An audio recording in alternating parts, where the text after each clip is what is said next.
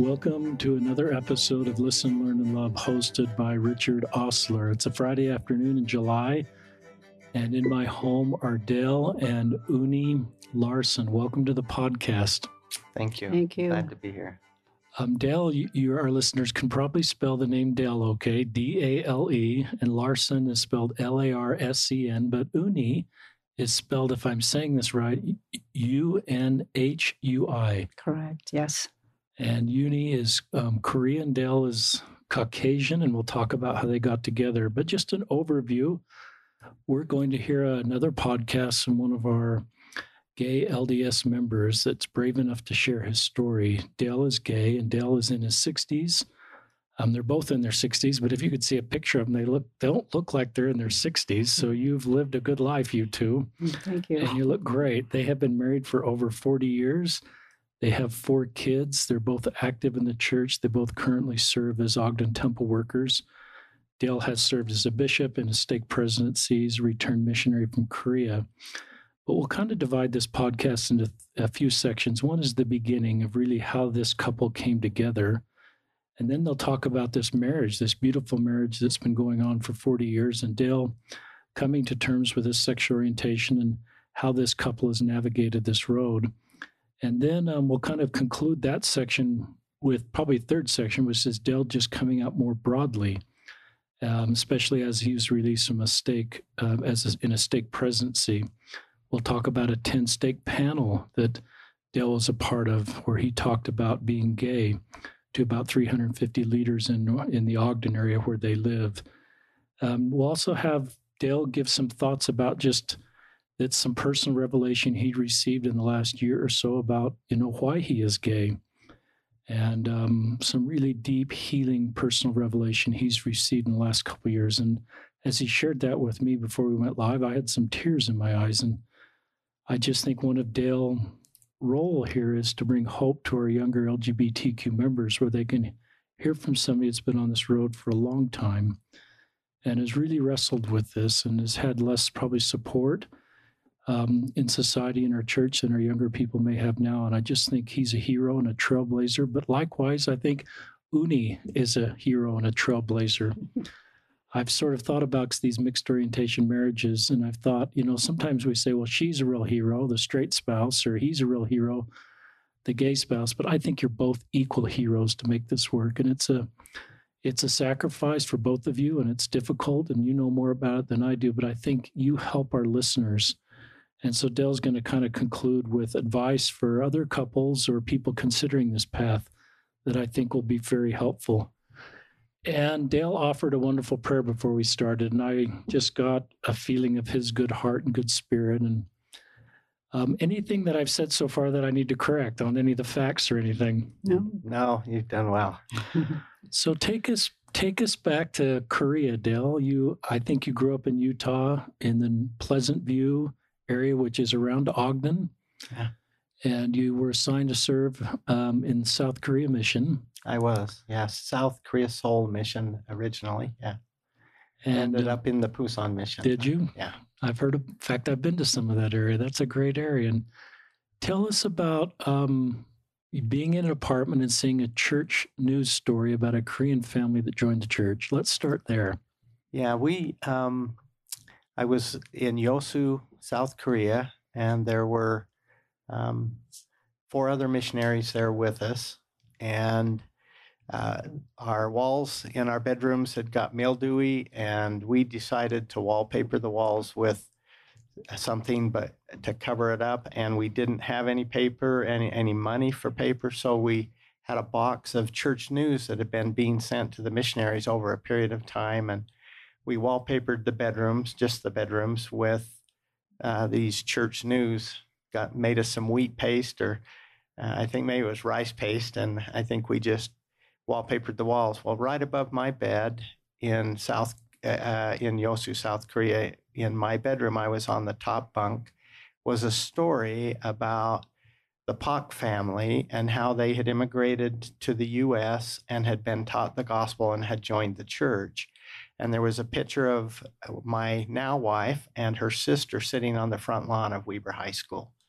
And so I determined that when I came home from South Korea, I would go and meet that family. In the process, another missionary went home a little bit earlier than I did, a month earlier, and he sent me a letter back saying he had met them and that they sang at mission reports and at firesides. And so I got home on a Thursday. This was in June, and I went down and asked to see them, to ask them if they would sing at my my mission report on Friday. And I went on Friday. The mission report was Sunday, but I went on Friday, and they weren't there, but their dad said they would. I went back on Saturday to make sure the girls were okay with it. They then sang at my mission report. And this same missionary who had gone home a month before me, he asked me to go on a double date with him. And as he asked me to do that, I had never been on a date.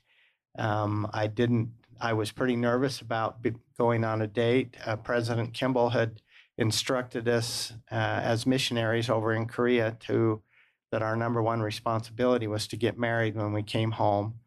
I didn't know whether that would even work for me. I wasn't admitting to myself that I was gay at that time, although of course I knew deep down. And so I asked these young ladies to come up to my house after the mission report and to eat with the family. And they did. And I looked at the prettiest one and the only one to whom I felt any attraction, which also happens to be the only one to whom I've ever felt any attraction in my life. And I invited her to go out on a date with me for the following Tuesday. And as we went on that date, it was this other missionary had invited another couple to come, so it was kind of a triple date. That couple was engaged to get married, and that couple, this fellow that went with us, spent the whole time flirting with the fiance of the other fellow, and I ended up with two ladies on that date pretty much the whole night. And so I, of course, asked Uni to go on another date with me. And by the second date, I was convinced that she's probably the only woman I will ever be attracted to and the only one that I can marry. And so I started talking marriage on the second date. Awesome. So if I've got the facts right, Uni's family joined the church in 1973. You're on a mission and you come home in 1976 and get married in about 1977. And I hope all our listeners caught that how unique it is that here you are serving in South Korea and you see a church news article about a family from Korea, not living in Korea, living in northern Utah, and you see your picture of your wife for the first time. I just find it interesting that you're in Korea. She's in America and you see her for the first time, even though you're in Korea, and that leads you to be together. Uni, will you tell us a little bit about, I think you're in your late teens when your family joined the church, and just so our listeners understand, Uni's family did not join the church in Korea and then come to America like some. We might assume you came to America for other reasons, for Utah for other reasons, and then joined the church. Just share with our listeners a little bit about your decision to join the church. So the first time I looked at the poster of the Book of Mormon, the Blue Book of Mormon, with the Moroni in Korea when I was about 14. I was going to junior high school, and there was a building. And you're in America now at 14. No, you're in Korea. Yeah, I'm still in Korea at 14 years old, and that's the first time I saw this. A Mormon church was having some kind of meeting, and they had a poster on the building, and I thought, oh, this church, Mormon church, is worshiping golden statue. So I thought, I don't want to do anything to do with this church. That's the first impression I had and saw anything to do with the Mormon church. And after we came to America, we were Methodists. My mom was really strong, and my grandma, all of my family were strong Christian. And after we came to America, my cousin, my aunt's oldest son, he was the only LDS member at the time, and he introduced us to return missionary from Korea.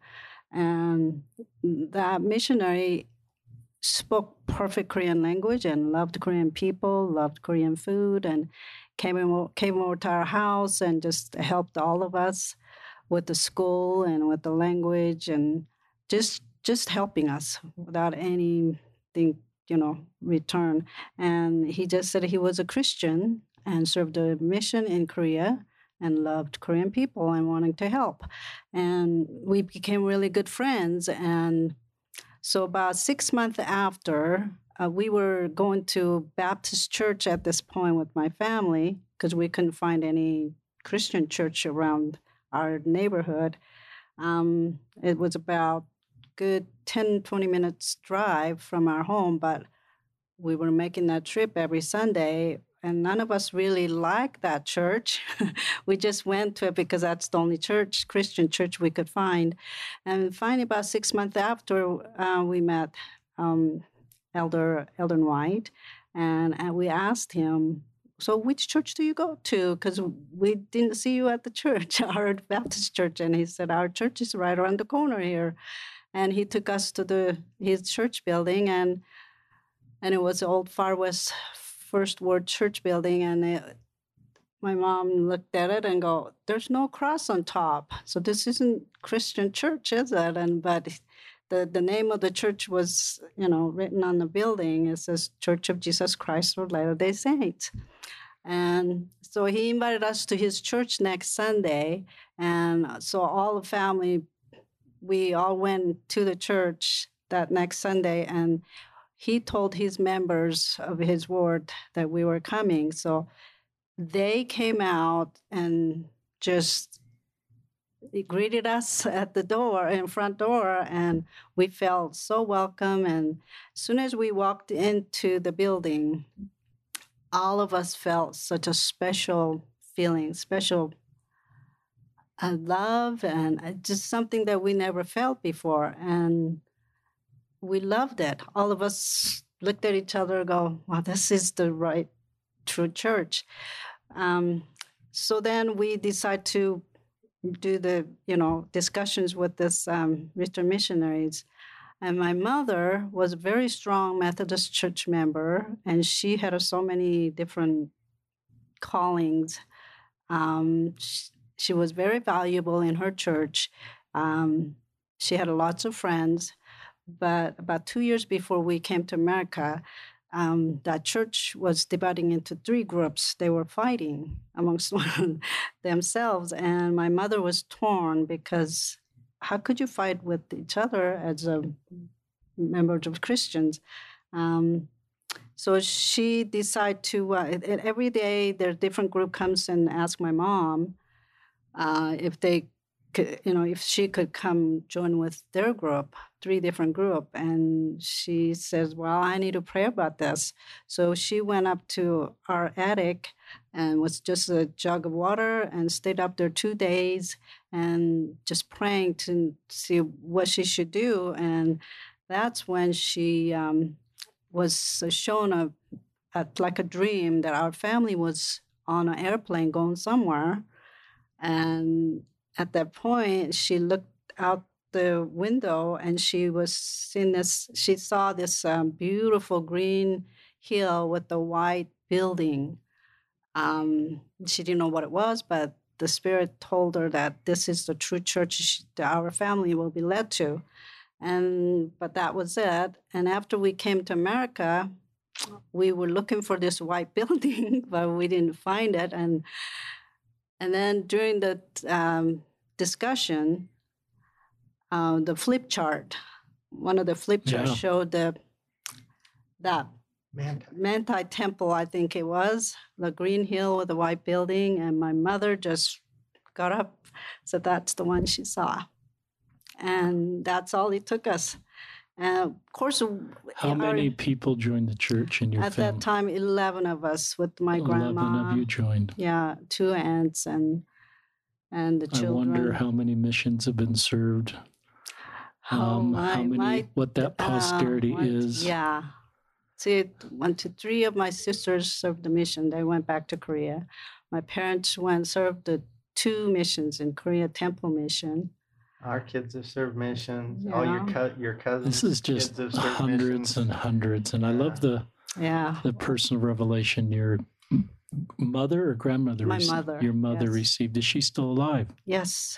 She's 83 years old. And what a posterity she has. And I want to be sensitive to time because I just want to make sure to get into the core of the story here, that at least for this podcast, although I could spend a whole podcast, I think, on your conversion story, which is beautiful and faith promoting. And I love hearing that. And it just helps all of our listeners to know that God is with both of you, and you coming together, as we visited before, to me, it's not an accident. It's not random. It's not a real marriage because you're gay. It's part of Heavenly Father's plan for both of you. And what's happened here, as you'll share more, is part of Heavenly Father's plan. So you get married in 1977. Did you come out to Uni as gay before you got married? No, I didn't. I actually, my way of coming out to her, and I don't know that we even talked about it after I said it, and I'm not sure how she even understood it, but it was basically, I don't think I had gone back to Korea for 7 months while she made up her mind about whether she was going to marry me, and stayed with a friend that I had I didn't baptize him, but I had taught the gospel to him. And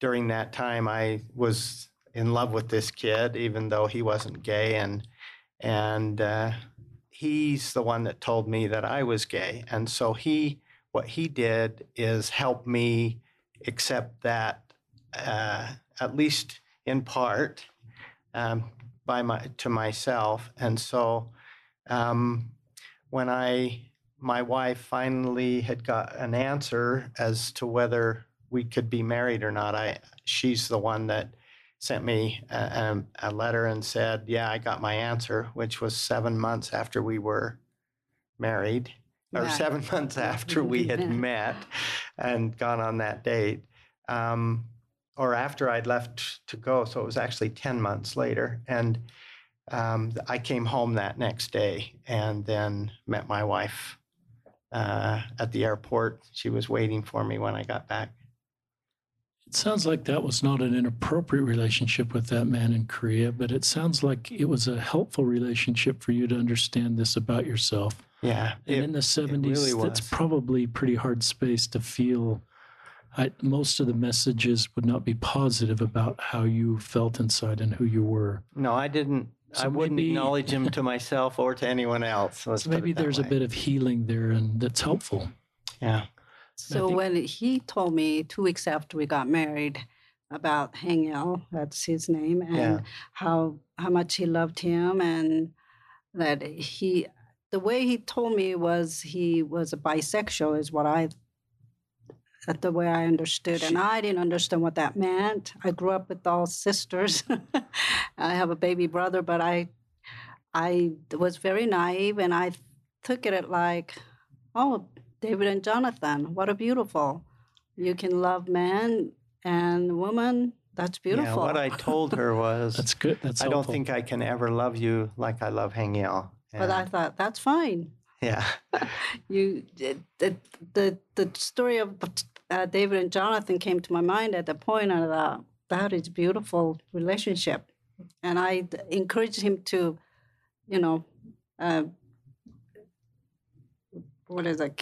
keep the relationship with him. Yeah. And how long did that sort of friendship continue? It was only a couple of years, and it was really painful for me. And so as part of my own decision-making, I decided not to continue to write back to him. And he didn't write back to me. And so I kind of lost track of him, which has always been a sad spot for me.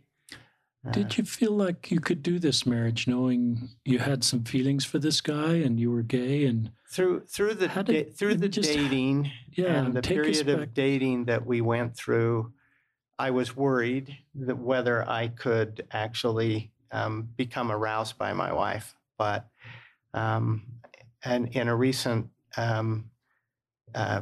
post that I made in Facebook, I basically put it this way: I did discover that she had that power over me. And so I didn't even worry about it after that. I just went on with life. We were married on July 8th of 1977, and we had our first kid on April 10th, 1978. So we were thrust into life. Uni, tell our listeners how many children you have and how many grandchildren you have. We have 4 children, 3 sons and a daughter, and 11 grandchildren. And how many of those 11 grandchildren live in Utah so you can see them regularly? Now they're all of them. They're all here. Yes. Well, our daughter just moved up, and so we have all 11. And that's a good thing. Oh, yes. We're not sure how that's going to work in our family. We're 0 for 2 right now in our. So anyway, so now you're married. You're married pretty young. I think you're 20. You're in your early 20s. Yeah, I was 22 and she was 21 when we got married. And then I assume you just got busy with church and career. One of the stories you shared, and maybe there's other stories you want to share, is wondering if you could stay in this marriage and actually having an experience at a recital that was very. Just share with us that experience, unless there's anything you want to share between getting married and that recital experience. I'll just kind of lead up to it with how things came to where I was really struggling at a point. And my dad was a bricklayer all of his life, and he had his own construction business when I came off my mission. That's where I was working when we got married. And then he helped me as I began to start my own brick construction business. And there was a lot of building of homes at the time, a lot of brick to be laid on those homes. And right after, the year after I had gone into debt to buy equipment and things for this business, I had President Jimmy Carter got put in the presidency. And I'm not blaming him. I don't know all the things that went into it, but interest rates for mortgage loans went up to 16 to 18%. And so housing pretty much stopped. And I ended up losing my business. I was stressed with how am I going to take care of my family. I had 3 little kids, 2 little kids, I think, at that time. And those, we had just got into a new home, and it was really, really rough period of time. And at that time, these same-sex attraction feelings just were overwhelming me.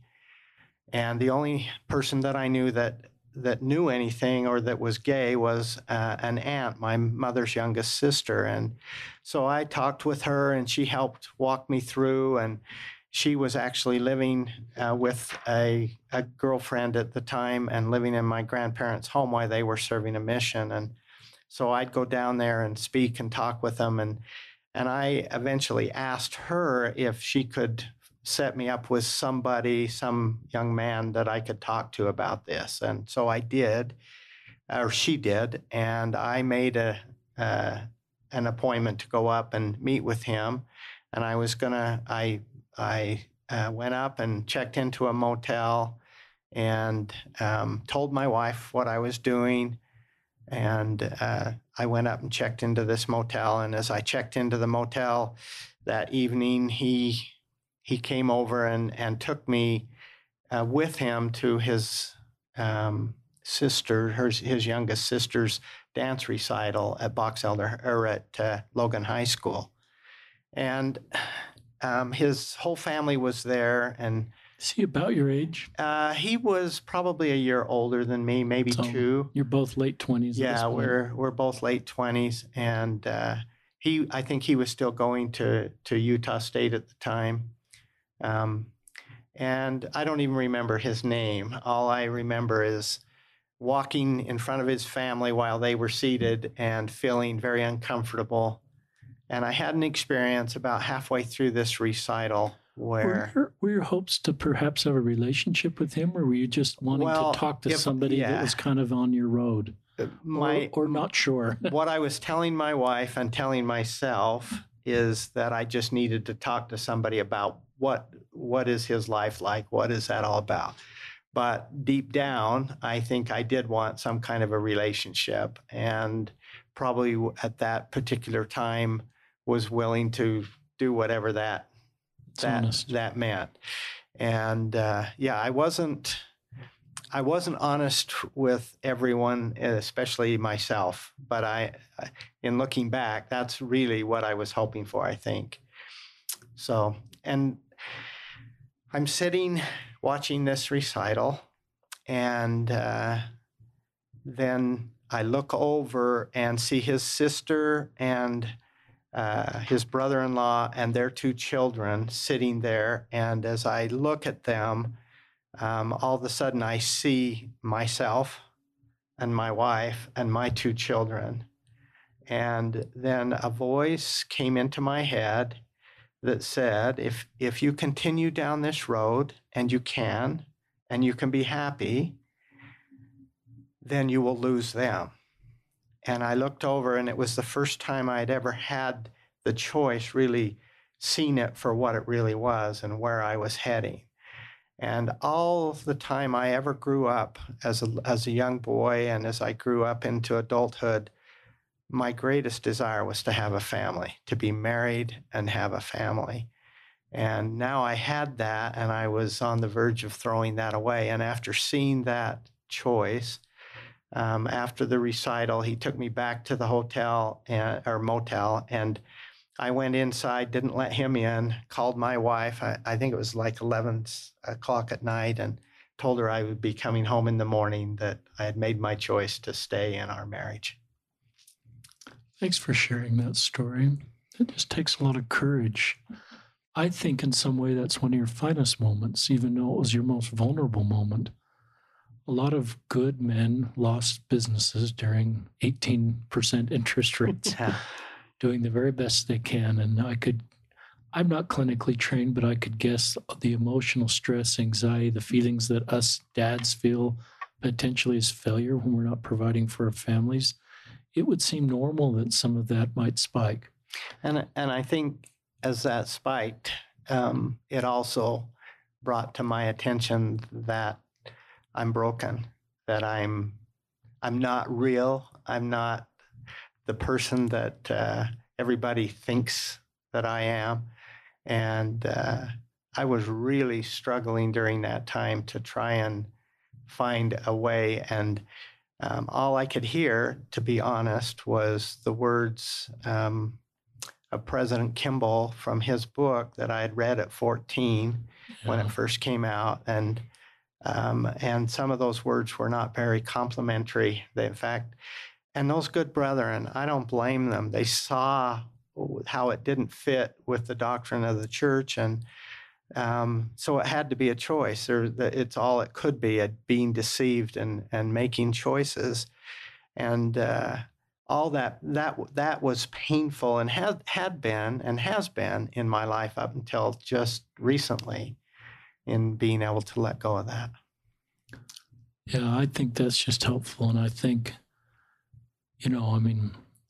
just kind of, it's the perfect storm of everything coming together in a very difficult way. And I'm glad what a wonderful moment it led to, that maybe gave you more perspective to stay. Maybe, even though I'm not recommending, and neither is Dale, for people that are wondering if that's their road, to go sort of explore what Dale did, I do look at that as a deeply clarifying moment for both of you on what your path is, and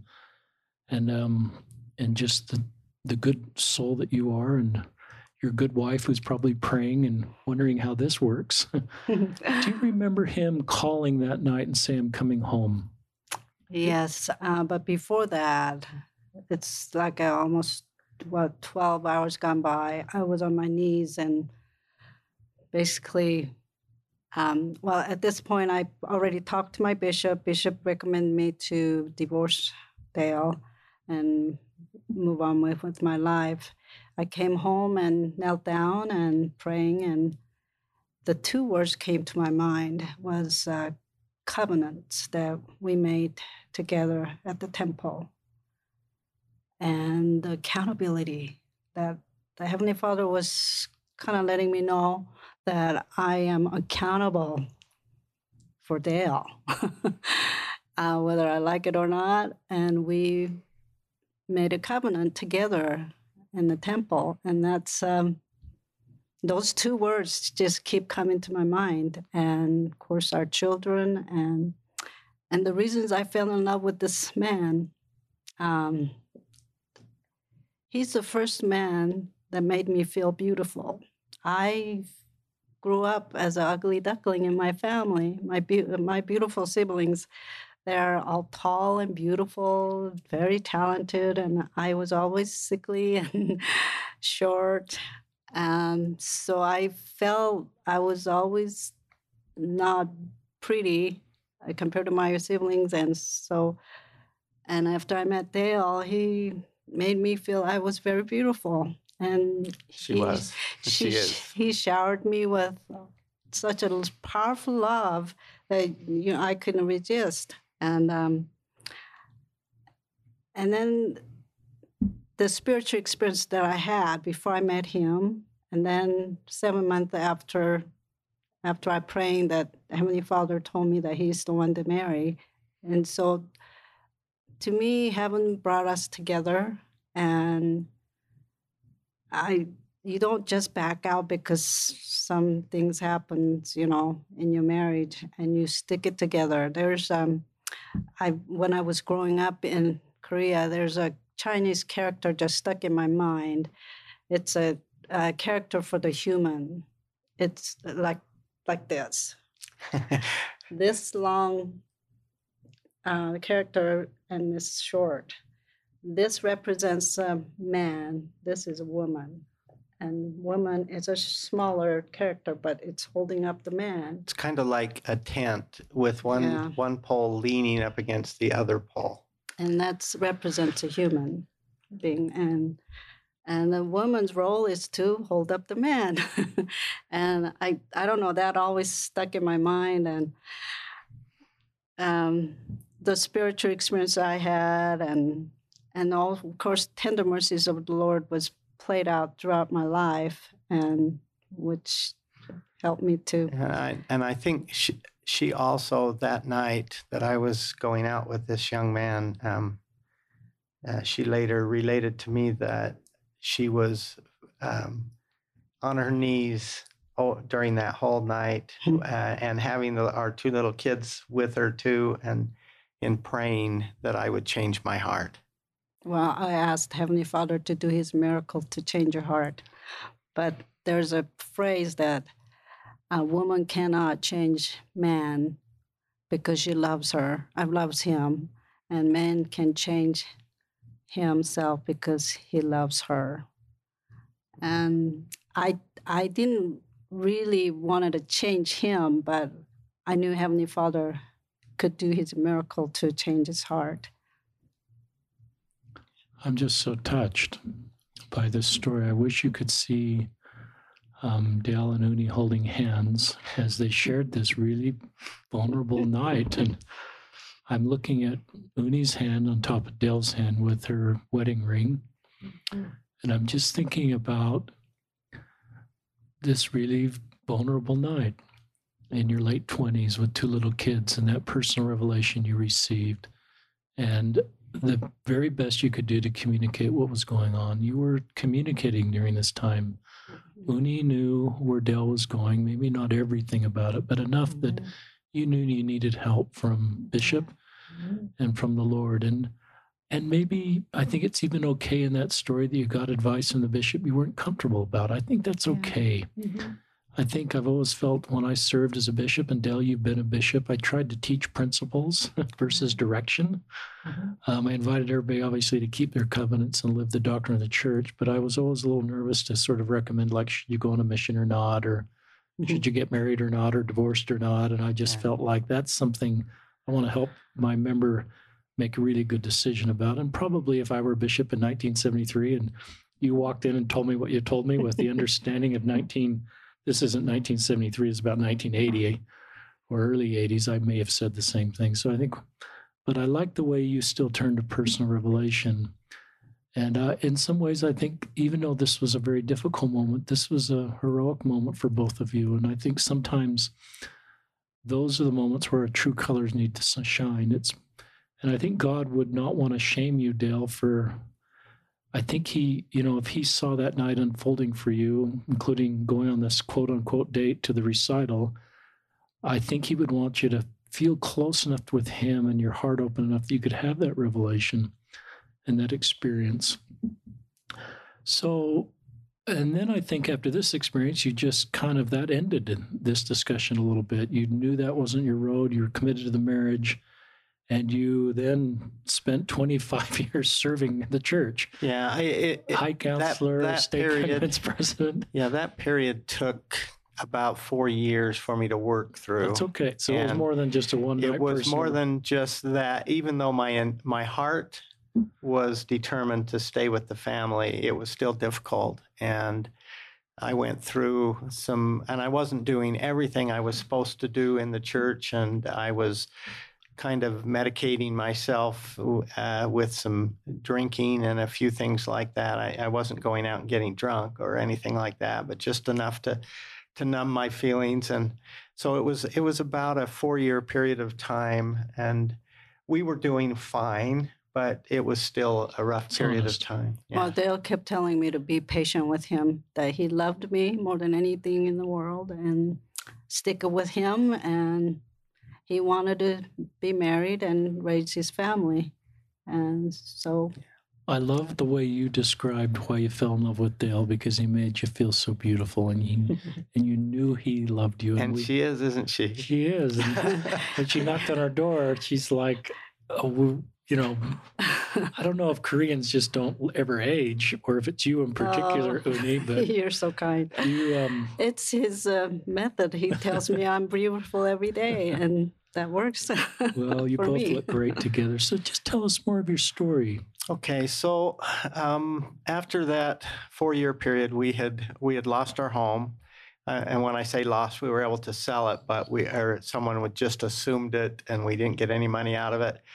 And another little side story is that my dad had lent us money to help with that home, and so that was a problem we were trying to work out, and we ended up in a mobile home, and it wasn't a very good place for us to be raising those kids. There was drugs and other kinds of things there, and we were, but it was during that 4-year period, we finally got to a place where we had an opportunity to build another home. I didn't think we could, because we had had bankruptcy on the business and things, but everything worked out, and we built a home in North Ogden.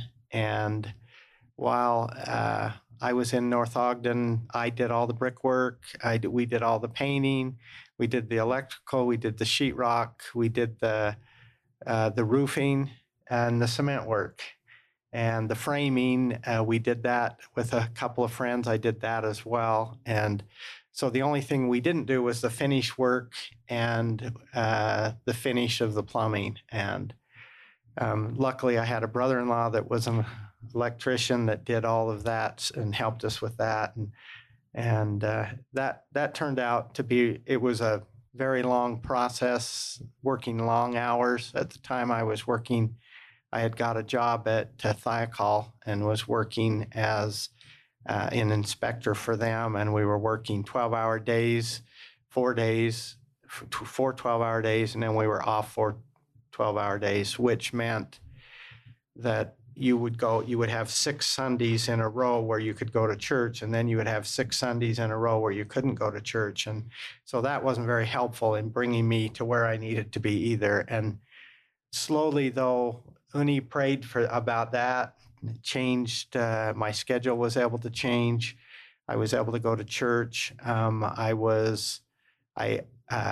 We were paying our tithing finally, fully, completely, and but I was still struggling with some things, and I'd had this all my life. I'd had this love for other people. I still feel it today, but during that period of time, I lost it. It was gone, and I think it's the spirit is what it is, but it was just that during that 4-year period, it just wasn't there. And I remember going into the bishop, and we were going in. He had called us in for temple recommends, and Uni went in, and she met with him, and she came out with her recommend, and I went in, and I just said, Bishop, this is where I'm at. And I told him I had had love for people, everybody, just an innate ability to love. And I had lost that. And in that process of losing that, I had lost me and who I was. And he made me a promise. He told me, in fact, I just spoke about this in church just recently and got to thank him for this. But he told me, if you'll read the Book of Mormon on your own and together with your family, it will come back. And shortly after that, there was a Book of Mormon symposium up at Weber State. Uni, knowing what he had said to me, was trying to get me to go to that. I still wasn't feeling like I wanted to. We made an agreement. We met halfway. I said, if you'll go for a half a day, then we'll go out and have lunch. Then I'll go with you. And we ended up staying the whole day. We didn't even have lunch. And it changed our lives. And we were reading the Book of Mormon with our family every night and reading on my own. And within a real short period of time, that feeling, the spirit came back into my life, and that love that I had for others returned. It was a beautiful time period to bring us where we needed to be, and more dedicated, got temple recommends, started going back to the temple. And it was at that time that I got called to be an instructor in the Elders Quorum, and shortly after that, I got called to be a ward missionary, and then the ward mission leader for the ward, and then I was called as the stake mission president back when they had those, and then following that call, I was put on the High Council, and then called as bishop, and then served in a bishopric after that, and then was called to serve on the stake presidency. So there was, like you said, about 25 years of me being fully engulfed in service to the Lord, and the same-sex attraction feelings just, I don't know if I put them away in a corner or if the Lord just blessed me to not have that be an issue or whatever happened during that time. It wasn't an issue, and I thought life was going to go on happily ever after from that point. And you released from being in the stake presidency about 2009, about 10 years ago. Yeah. So you're released from being in the stake presidency in 2009, and on behalf of all of us, thanks for your service, both of you, for Thank you. the lives you've blessed and all these years of church service. And some of those, I'm sure you had callings during that time, and some you were probably supporting your husband, Uni. So thank you on behalf of all of us for what you've done to help people come into Christ and the service you've done. And talk about, then, because I think a lot of our listeners would say, well, why would someone in their 60s come out in a podcast or in a Voices of Hope video that you've done with North Star, I believe, and in this 10-stake, training meeting, here you are, I think a lot of our listeners would say, what? And I think you'd probably say, not everybody needs to do what I do. Some people stay closeted, but I think it's helpful for our listeners to know why you needed to come out. So just kind of keep telling us your story, Dale. Okay. After serving as in the stake presidency, in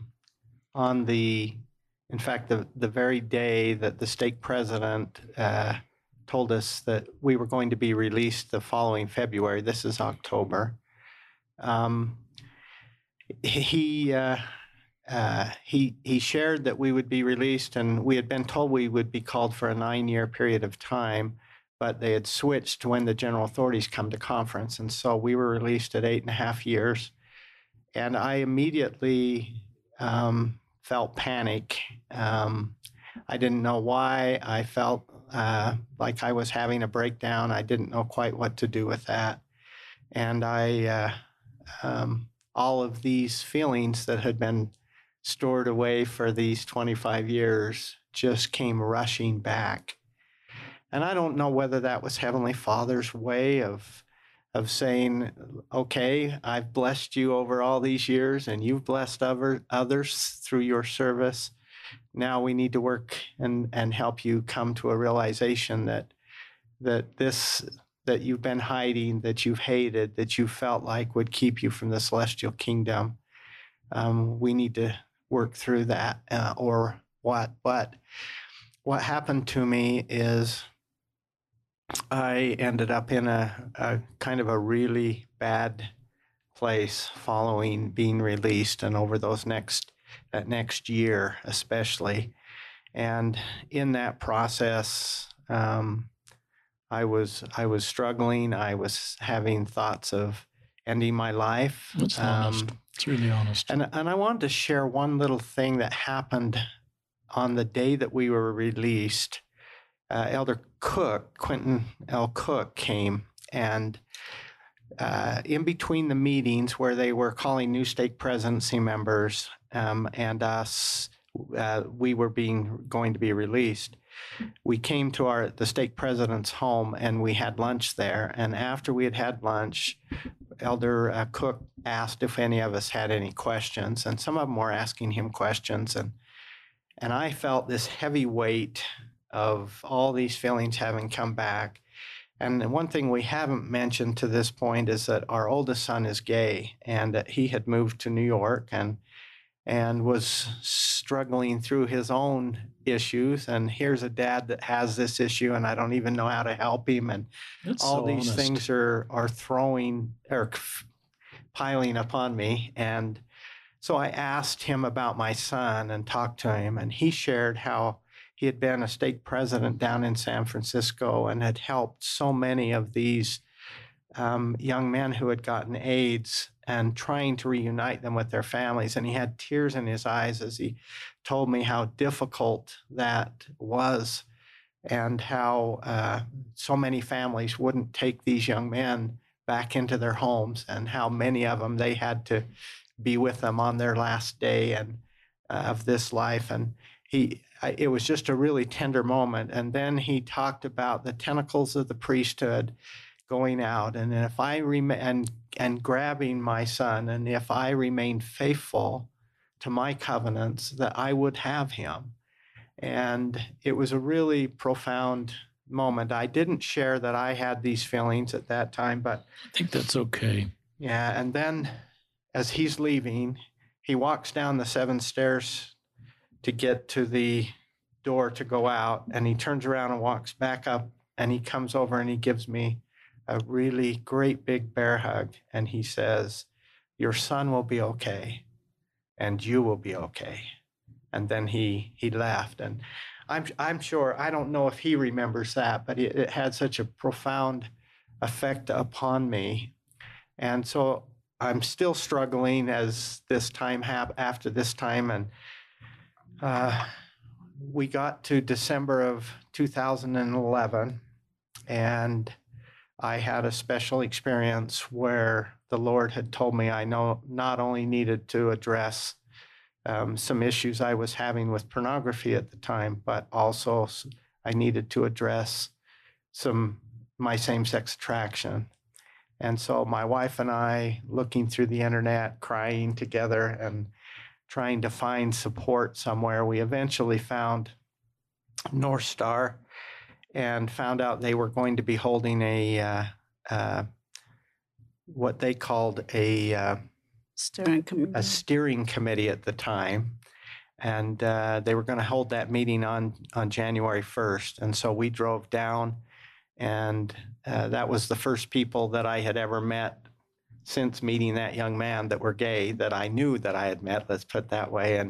And that we were able to meet Ty Mansfield and realize that Ty Mansfield had actually been in our home before and was good friends with our oldest son, who was in New York. And that was helpful. Later, I made the choice to go to Journey into Manhood, which there were many parts of that was so helpful to me and a lifesaver, a life changer, helping me to come away feeling like I was okay to be gay. And so to get to your question, after that happened, then the impression started coming from the Lord that I needed to talk to the stake president about holding some kind of a training. Other people needed to know it was okay to be gay. And and people's hearts needed to be changed. People's hearts needed to be touched. And I just felt that so strongly. And I mentioned it to the stake president. And a few months later, we talked about it again. And then he went to the Area Authority 70 and asked if we could do it. And the Area Authority 70 said we could. We were just going to do it with our stake. And then the Area Authority 70 made the decision that he wanted to invite all 10 stakes of the region he was over. And he invited all 10 stakes. So there was about 350 people in that meeting. And we just basically told the basics about our story. The panel we had put together, which was my stake president, Ty Mansfield, and myself, we really didn't answer very many questions. We got up and shared a little bit about our story and the pain that we had felt. So and just for our listeners, this is your own, you haven't moved. These are your people you've been with for 30 years.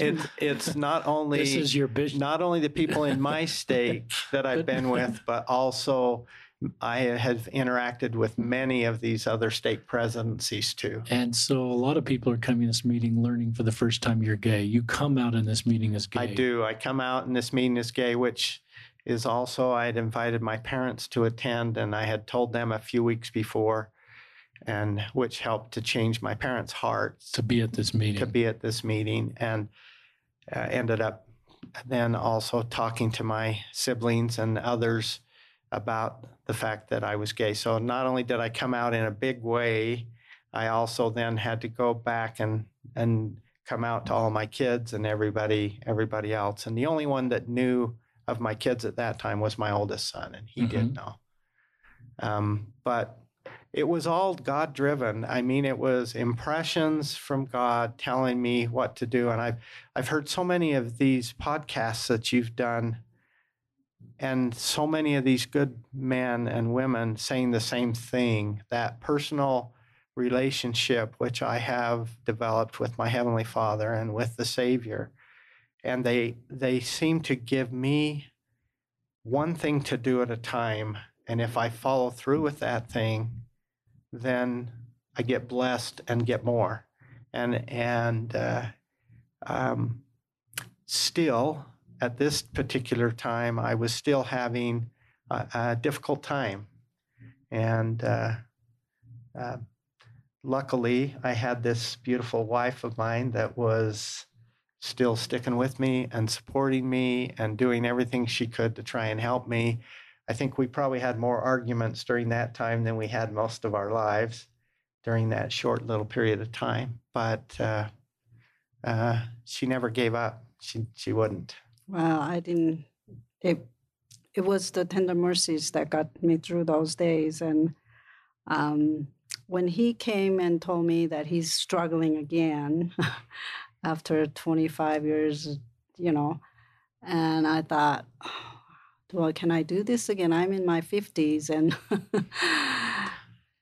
how do I? Anyway, so of course I kneel down and pray, and that's the day I was in a stake Relief Society presidency, and we were supposed to go to the temple that day. And I told Dale, you're not worthy to go to the temple with these feelings. And he said, I haven't done anything bad or, committed sins or anything, so I'm worthy to go to the temple. So he said, we are going to the temple. And okay, so most times we go to the temple and we usually stand in a prayer circle, and I thought, there's no way I'm going to do this today. We're going to go to the temple, but I'm not going to get up. lo and behold, he gets up. And so I got up. And of course, I was in agony, and I was in anger, and of course, I was praying the whole time. And as we got up to stand in a circle, and he grabbed my hand, and that's when I felt such a strong love. The Heavenly Father was like a blanket of love, hugging both of us. He was between us and says, "You can do this. I'll be with you and I'll help you through." And that's what it took for me to soften my heart and to go on and work our marriage. And then it wasn't easy even after that. He kept having these thoughts of suicidal, and I was just always worried about that part. You don't want to hear that. And you hear that more and, several times. And when I was praying, Heavenly Father made me feel that you'll be okay. No matter what happens, I'll take care of you. You are just fine. You'll be fine. So I told him that. I said, "Go ahead and whatever you want to do, go do it. I'll be just fine." That's what it took. And he never, ever brought that up. And Yeah, those feelings were powerful. I think one of the things that kept coming into my head, and Satan plays a big role in that. He tells you she'll be better off. You should have never married her. She will be much better off with somebody else, and you're not going to make it to heaven anyway. And you might as well be who you truly are. And how can you go through your entire mortal life never experiencing love the way that you were built? Those are the kind of things that were in my head. And then on top of that, one of the things that Elder Cook had told me was that this will not be part of us in the next world, and that these feelings would be removed. And I'm not sure that was helpful. And the reason I don't think it was helpful, I know it was intended as being helpful, but during these periods of time of suicide, I really thought that I'm not going to get there anyway. Even though the Lord has blessed me all along, I still had this deep shame about myself, and I couldn't seem to get rid of that. And I felt like I'd be better off to get in a world where the feelings are no longer there than to stay here, and she will be better off. But what kept me from ever going through with that was the people that I knew it would hurt, and recognizing everybody that I had had influence with or over or around, and how would my grandkids grow up knowing that their grandpa had done that. And I just, that's what kept me. And then when she said what she said, go ahead, the Lord's told me I'm going to be okay anyway, it was like a course correction. It was almost like somebody grabbed my shoulders and jolted me back onto the path. And this is not something to even consider. Let's just get on with working through our lives. This is just so helpful. I'm thinking of the two jolts now. You've talked about the recital. Mm-hmm. And sometimes, not that I'd recommend this, sort of get to the edge to get jolted back, but you got jolted back at the recital, and you got jolted back when you were, pretty serious about suicide.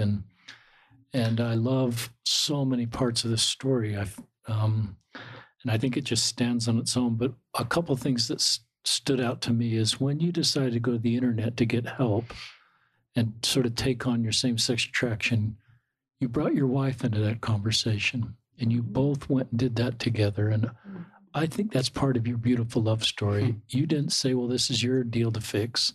You probably said that at time.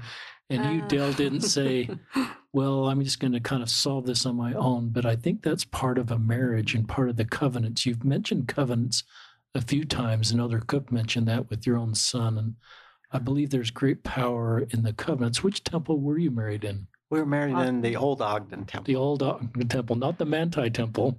No, no. You probably That was thought their about mother's. That was their the mother's, not ours. Well, let me tell you why we married in Ogden Temple. The original goal was to marry in a Salt Lake Temple, like his parents wanted us to, but because I was the first one to get married in my family, the whole world wanted to come to the temple ceiling, and most of them are older, people, and who helped my family through our first years and stuff. And so Bishop told us, you can go visit Salt Lake Temple later in your lives, but this time think about others who will be coming. So good. After all this, you're the first one married. You described yourself as not the prettiest sister, but you got married first. And and my sister was on her dad was a little. It was hard for him to give his blessing because he wanted his oldest daughter to get married first, which was kind of tradition, and he also wanted his kids to marry in the same race, and so that was hard. But he even said, he sat me down and he said, she can't cook, she can't do this, she can't do this, she can't do this, and none of that mattered to me. I love the story behind the Ogden Temple. I love Elder Cook. I love you being honest about suicide, as I've met with so many, and you know this, Dale, the idea of just, leaving this life to leave the pain. Often it's just about, it's not wanting to hurt others, but it's the pain and the shame and the brokenness. And I liked when you talked about Elder Cook and how helpful he was to you in healing, but I think it's okay to say that part of what he shared with me wasn't helpful. I think that's okay. And I've learned that is something that can be really triggering for our younger LGBTQ youth that are doing everything they can to be straight. And they've kind of got this final ace in the hole that they'll be straight in the next life. And I think our leaders haven't said that for a while. I think they recognize there's a link there. So we're being more sensitive. And that's just part of, sensitivity training, perhaps, that this podcast helps everybody do. But I think it's good for you to share why you decided to stay, because I think a lot of people that are suicidal actually want to stay. And so when you talk about, what happens I think one of the ways to stay is for those that are suicidal, think about what happens after you leave. How are your grandchildren going to feel? How's your wife going to feel? How are people you were a bishop over or people you served with? And it's just sort of transferring all your pain to other people. And I think it doesn't eliminate your pain to sort of go down that road, but it may just keep your analytical, logical mind in the game enough to get you through that. Yeah. Talk about, before we went live, you shared some really tender things about feeling an impression to get a blessing from your stake president. And then just tell us about that. Yeah, and just before I do that, Uni had an experience that I think was life-changing to her when she had a dream. Mm-hmm. And I think if you'll share that I think that had more impact on me than probably anything to that time. Okay, so during that period of time, I was praying to Heavenly Father, what about me? Of course, all these experiences. I think that's a good prayer. I think we should pray about what about me, even though we're in a marriage and thinking about the other one. I think it's a great prayer. And then I was shown like a dream, or I don't know what it was. I think it was like a dream and vision kind of thing together. We were both kneeling at the Savior's feet. And I didn't look up to see his face. We were just both kneeling at his feet. And he gave us a backpack. And he says, which one of you will take this burden to carry? And I knew exactly what it was. And I thought, not me. I don't want that burden. And Dale didn't hesitate. And he said, I'll take for both of us. And he took the backpack. And that really helped me to see from the whole point of view, and that he was willing to take this burden for both of us. And he loved me so much that and that's the kind of guy he is.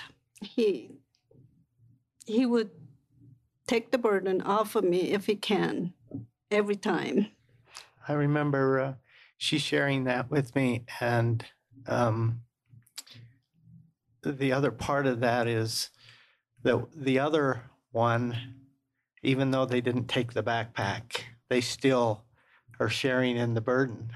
And she's been the most amazing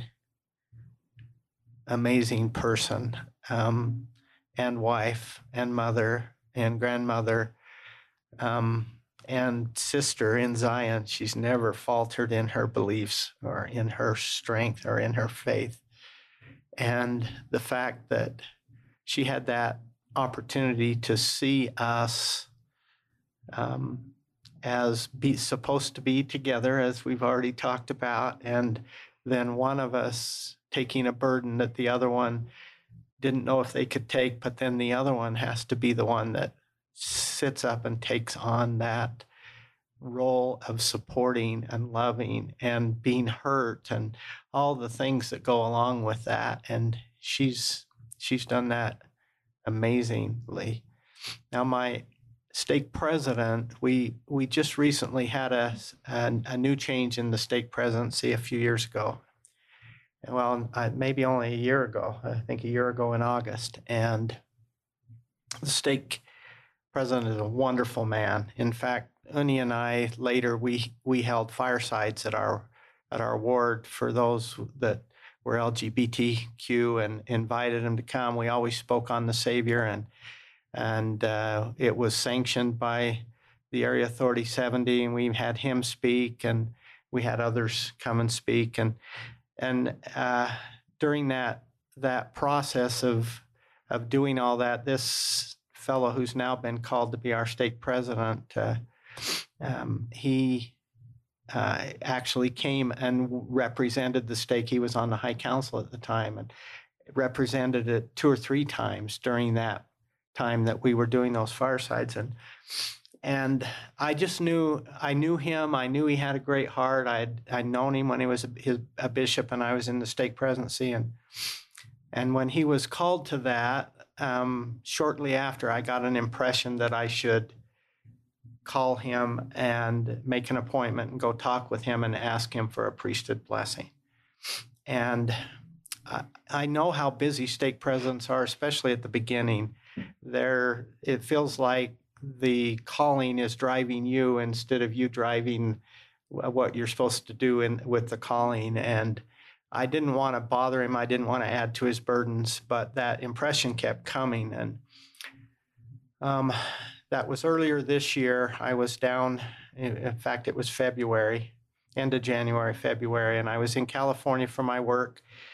And I was praying to Heavenly Father and saying, listen, one thing that I've taken on over the last 6 months, a therapist shared with me, is having a warrior prayer. And this warrior prayer, to me, it's like in Moroni, where I think it's chapter 7, where they talk about praying with real intent and being really forthright and speaking how you feel and asking pertinent questions and then seeking answers to those questions. And so I was asking him, how come I've got this attraction? And not only how come do I have this attraction, but did you know that this attraction was going to be part of my mortal journey? And the very first thing that came to my mind was, I asked you to get with your stake president and ask him to give you a blessing, and you haven't done it. So I got up and I called the stake clerk and I arranged it. And then I got back on my knees and I asked Heavenly Father again, how did I get this same-sex attraction? why do I have it? And it was a real intent with real intent. It was as if he was sitting right by me and we were having this talk, and I was firmly saying, listen, I need to know this for me. And as I finished that prayer, Heavenly Father brought into my mind the thought of go look at Facebook. That's not usually what you would think Heavenly Father would do, but I opened Facebook, and at the very first, the post that came up was a post by of a video of a presentation that was done where Gregory Prince was the speaker, and he was talking about a book he was working on, the research he had been doing, and that it was going to be coming out in April or May, and I don't know where this presentation was done for sure, but I listened to it, and as I listened to it, he talked about some scientific things that have been taking place where they're coming to understand a little bit about how same-gender attraction comes to be. And he talked about epigenetics and the role that it played on the fetus in imprinting upon the brain at that first trimester, the sexuality of the individual, and talked about testosterone and receptors and things and how that played. And as I listened to that, by the way, his book is out if anybody wants to read it now, but as I listened to that, the Spirit said, that is how same-sex attraction happened for you. And I was also led to understand that that was for me. It wasn't that necessarily was what took place for everybody, but it was how it took place for me. And then he made it known to me that I was just as he intended, and that it was just as we agreed upon, and which removed that last piece of shame that I had been holding on to for all of these many years, thinking I was still broken and unable to be who I need to be, and able to be real. And as you've said so many times on your podcasts, I'm able to belong and be okay with who I am. And if others aren't okay with it, then they've got some work to do, but I'm okay with that. And I am, and as my sister put it, you can now just be Dale. I think there's probably listeners walking or riding or driving that are in tears with what you've both just said. Uni, your personal revelation about that backpack, and that Dale took that backpack, and then your personal revelation about just repeating the words, you're just as I intended, and how we agreed upon. And I obviously referring to the pre-mortal life. Yeah. And that fits with our beautiful doctrine of our understanding of a pre-mortal life. And I think these very personalized missions that we all have, and as I've given priesthood blessings to LGBTQ people, I have felt a similar feeling of God just kind of taking someone to the edge of mortality and talking about a few roads, and a deep impression in some of these blessings. Just the wording you've shared is this was something that was a joint choice. Yeah. Because of your ability to be refined and grow, both of you, and to bless so many people's lives, and now to share that more openly for our younger members who need to get to the spot where you have. And it takes so much courage but what you've done is you've turned to God, and you've turned to your priesthood leaders, and there's just this consistent theme of prayer, and consistent theme of temple, and consistent theme of covenants. And those are, just wonderful things for all of us, and navigating a pretty complicated road, and realizing that perhaps at times the institutional church couldn't answer all your questions. And maybe that's okay for us. It's the restored church, but it may not have the every answer to every question. And so one of the things I think you're teaching is the importance of personal revelation and the temple, and And I just love this word. You're just as how I intended you to be. Something didn't go haywire. Yeah. He's not doing a face palm up in heaven saying, "Oh, what happened? My wonderful son Dale Larson is gay." I don't think God's capable of being surprised. No. So this is who you are, and you're helping us understand that, which is so helpful for all of us. I'm just so touched by this part of the story. Share more as in closing. Yeah. And maybe it's advice for other couples at this point. Yeah, I just I want to say that the fact that Uni and I have been able to be married, there's two pieces to this that I think is really important. It's not been easy to be married, but it's not easy in any marriage. And the first piece is don't ever give up on the opportunity to be married. That's between you and your Heavenly Father. And if it's to be, He will direct you. So be open to it. And then that opportunity, He'll help make things happen for you to be able to be where you need to be to make it happen. And then the second piece is if that's not His intent for you, then you need to come to that understanding with Him too, and come to a place where you know that that's how He sees you and that you are exactly as you're supposed to be.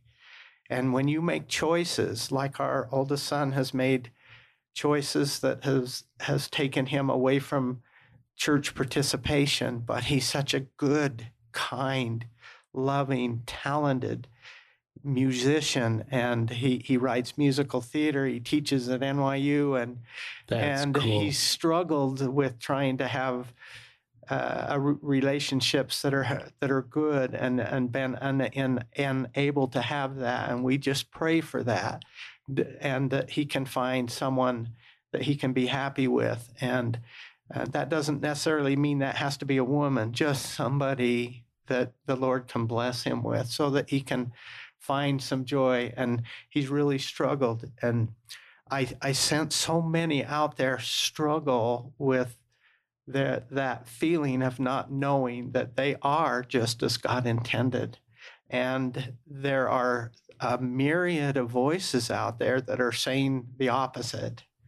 Many who come from wonderful church members who mean well, but who grew up like I did in an era of the church where the understanding we have today was not the understanding we had then. And those good brethren and members of the church that are still hanging on to those feelings, they need to eventually come along, but we got to give them patience and time and love and encouragement, and one by one bring them along, which is what I think this podcast does. And then I also wanted to say something. There are many of my friends. I know 100 or more couples that are married and are making it work, and most of them are quiet and mixed orientation, and they're quiet and they don't come out and they don't make it known. And I also know a number of them that have not been able to make those marriages work, and it just pains me, especially when I consider them my dear friends. But that path is not directed by me. It's not directed by your parents. It's not directed by church leaders. It's directed by God. And you need to make sure you include Him in those decisions. And then whatever He's asking you to do, whether it's to step away from the church for a while, whether it's that this marriage is not, it's accomplished what it needs to, and now you need to find another way, or whether it's that you can't, my plan for you, or our plan that we created, was that you would not be married in mortality. And whatever that is, make sure it's to God that you're turning, and take on that challenge of learning how to pray with full intent. And if you don't feel like praying with full intent, then do a gratitude prayer till you do feel like praying with real intent. And it'll work. And slowly you'll build that relationship with your Heavenly Father that nobody can break that relationship. It's really powerful advice. It's just as wonderful as thoughts has ever been shared on this podcast, Dale. And I'm thinking of something back in the podcast where someone gave you some advice, and I don't think you used this phrase when we went live, to live your truth. Yeah. And I think I hear that, and I would say you're living your truth right now in this marriage. We are. So I think sometimes we hear that you've got to live your truth. That means if you're gay, you've got to find a gay partner, and that's the way you live your truth. But I would caution people that to, just like you're doing, to say, work with Heavenly Father to live your truth. Don't let society tell you what your truth is. Let Heavenly Father tell you what your truth is. And if you're married, let your partner help you find out what your truth is. And so you are living your truth. You're not being fake or not being true to yourself by not being in a same-sex partnership. You are living your truth, whatever that means. Right. And I think Satan likes to share the opposite. But if you build that relationship with God, that true relationship, don't tell him what to do. Instead, ask him what he would have you do. Ask him pertinent questions about you. Ask him if he knows you. Ask him if he knows that you would be gay. Ask him those questions. He'll answer those questions and dispel all that Satan throws into your mind. And then you come to a place where Uni and I are now, where we are definitely living our truth. And we're so grateful to be together, so grateful to have raised a good family, a beautiful family who we love, and now have these grandkids that brings all that more joy, and looking forward to retirement in a few years so that we can serve missions and continue to serve in the temple. Uni, do you have any more thoughts before we sign off? To me, any marriage, you got to have Christ at the top, triangle. It doesn't matter what marriage you're into. You have to, in order to survive and thrive, and in your marriage, you got to have that triangle relationship with Heavenly Father and your husband and wife.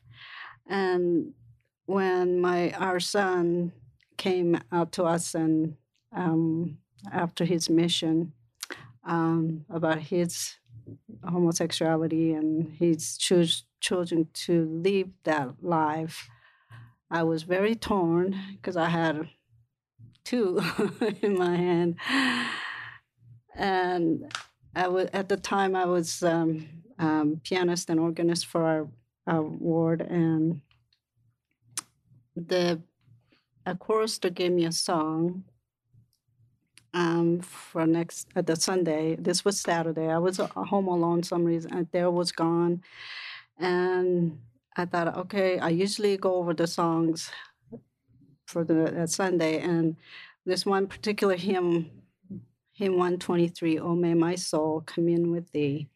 As I was going over this song on a piano, the Spirit told me to sing out loud. And these verses really helped me through that time and continue to do so. If I may, I would Please like to do. read these verses. It's a short song, but okay, verse 1, it says, "O may my soul commune with thee and find thy holy peace from worldly care and pain of fear. Please bring me sweet release." And verse 2, "O bless me when I worship thee, to keep my heart in tune, that I may hear thy still small voice and Lord with thee commune." Verse 3, which has got me really helped me through. "And for me in thy quiet hour, and gently guide my mind to seek thy will, to know thy ways, and thy sweet spirit find. Lord, grant me thy abiding love, and make my turmoil cease. Oh, may my soul commune with thee, and find thy holy peace." And even all those chaotic lives you have, you can find a peace in the Heavenly Father's, and He comforts you through the Holy Spirit and Holy Ghost. And you cannot survive this world. I don't care who you are. by yourself. You have to rely on the Lord, and He will be there for all of us. It's beautiful, Uni. Any closing thoughts, Dale? I just want to thank you. It was a few months ago that I came across the first podcast, and I've listened to all of them. I'm listening to all of them again, and I have to travel to work to Salt Lake every day and back, and I listen to them as I'm going and coming back, and intersperse them sometimes with the conference talks and things. But I don't know how to thank you for the kindness and the good that you're doing for the members of this church. And I just hope it goes broader and broader and broader, and people get to hear the stories, and not just with LGBTQ, but with suicide and with depression and with faith crises and all of those things, coming home from a mission early, and all the things that cause people so much pain and shame. In being able to hear their stories, it just opens people's hearts. It opened my heart. And I'm grateful that you allowed us to come and be able to participate. And now I've done the last thing that the Lord has asked me to do. And so we'll see where we go from here. Well, Dale, that's awfully kind of you. I'm just so lifted by, you two are the heroes. I think this podcast is a chance for me to bring your stories. So when people say they love the podcast, it's because of the guests and their courage to come and share. And I'm just so honored to be in this space where I can bring voice to everybody. And I love the list of things you went through. When we named the podcast On a Long Morning Walk, Listen, Learn, and Love, I wanted to be broader than just LGBTQ, but the LGBTQ stories are the podcasts we get the most listens generally. And I just recognize there's a craving in our church right now from everybody to hear stories like yours, because I think we recognize we need to do better. And we don't quite know how to do that. I didn't until I started listening I just couldn't learn how to do better by talking to straight people telling me how to do better. I had to listen to LGBTQ people. And that certainly happened for me. And the last thought that came to my mind, and you didn't directly teach us, but I think you did, is that God loves you. And so if some of you are thinking, well, I'm not temple worthy anymore, or I'm in somewhere where I shouldn't be, so I'll have to wait till I get temple worthy and then I'll ask God to help me. Don't do that. I think one of the things that you're both shaking your heads, you're agreeing with, is somehow that's not our doctrine, but somehow culturally, or we've assumed that because we talk about worthiness, rightly so. But if you're listening and saying, well, I'd love to have the kind of experiences Dale and Uni have, but I'm not temple worthy, and I've really messed up, and I'll have to get myself temple worthy, and then I'll start praying again. On behalf of all three of us sitting here on this table, don't do that. God loves you just where you are, and He wants to work with you right where you are. And don't look in the mirror and just see all the things you've messed up with. Look in the mirror and see yourself as a daughter, son of God, who by that nature as a daughter, son of God, is worthy of their love and worthy to call and ask prayer and worthy to be helped. He's just not going to help you once you sort of got back on the path. He's going to help you right now. And you talk about Satan's lies a lot, Dale, but one of Satan's lies would be that, he's not going to help you until you help yourself back. And so that's my closing thought. And but thank you, Dale and Uni Larson, for being on an episode of Listen, Learn, and Love on this hot July Friday afternoon. And thank our listeners especially for joining us. And I agree with Dale. We hope this podcast continues to increase in reach. We think about 7,000 to 10,000 people listen to each episode. And so we appreciate all you're doing to share it with other people and engage others by whatever you feel impressed to do. And we sign off for another episode of Listen, Learn, and Love.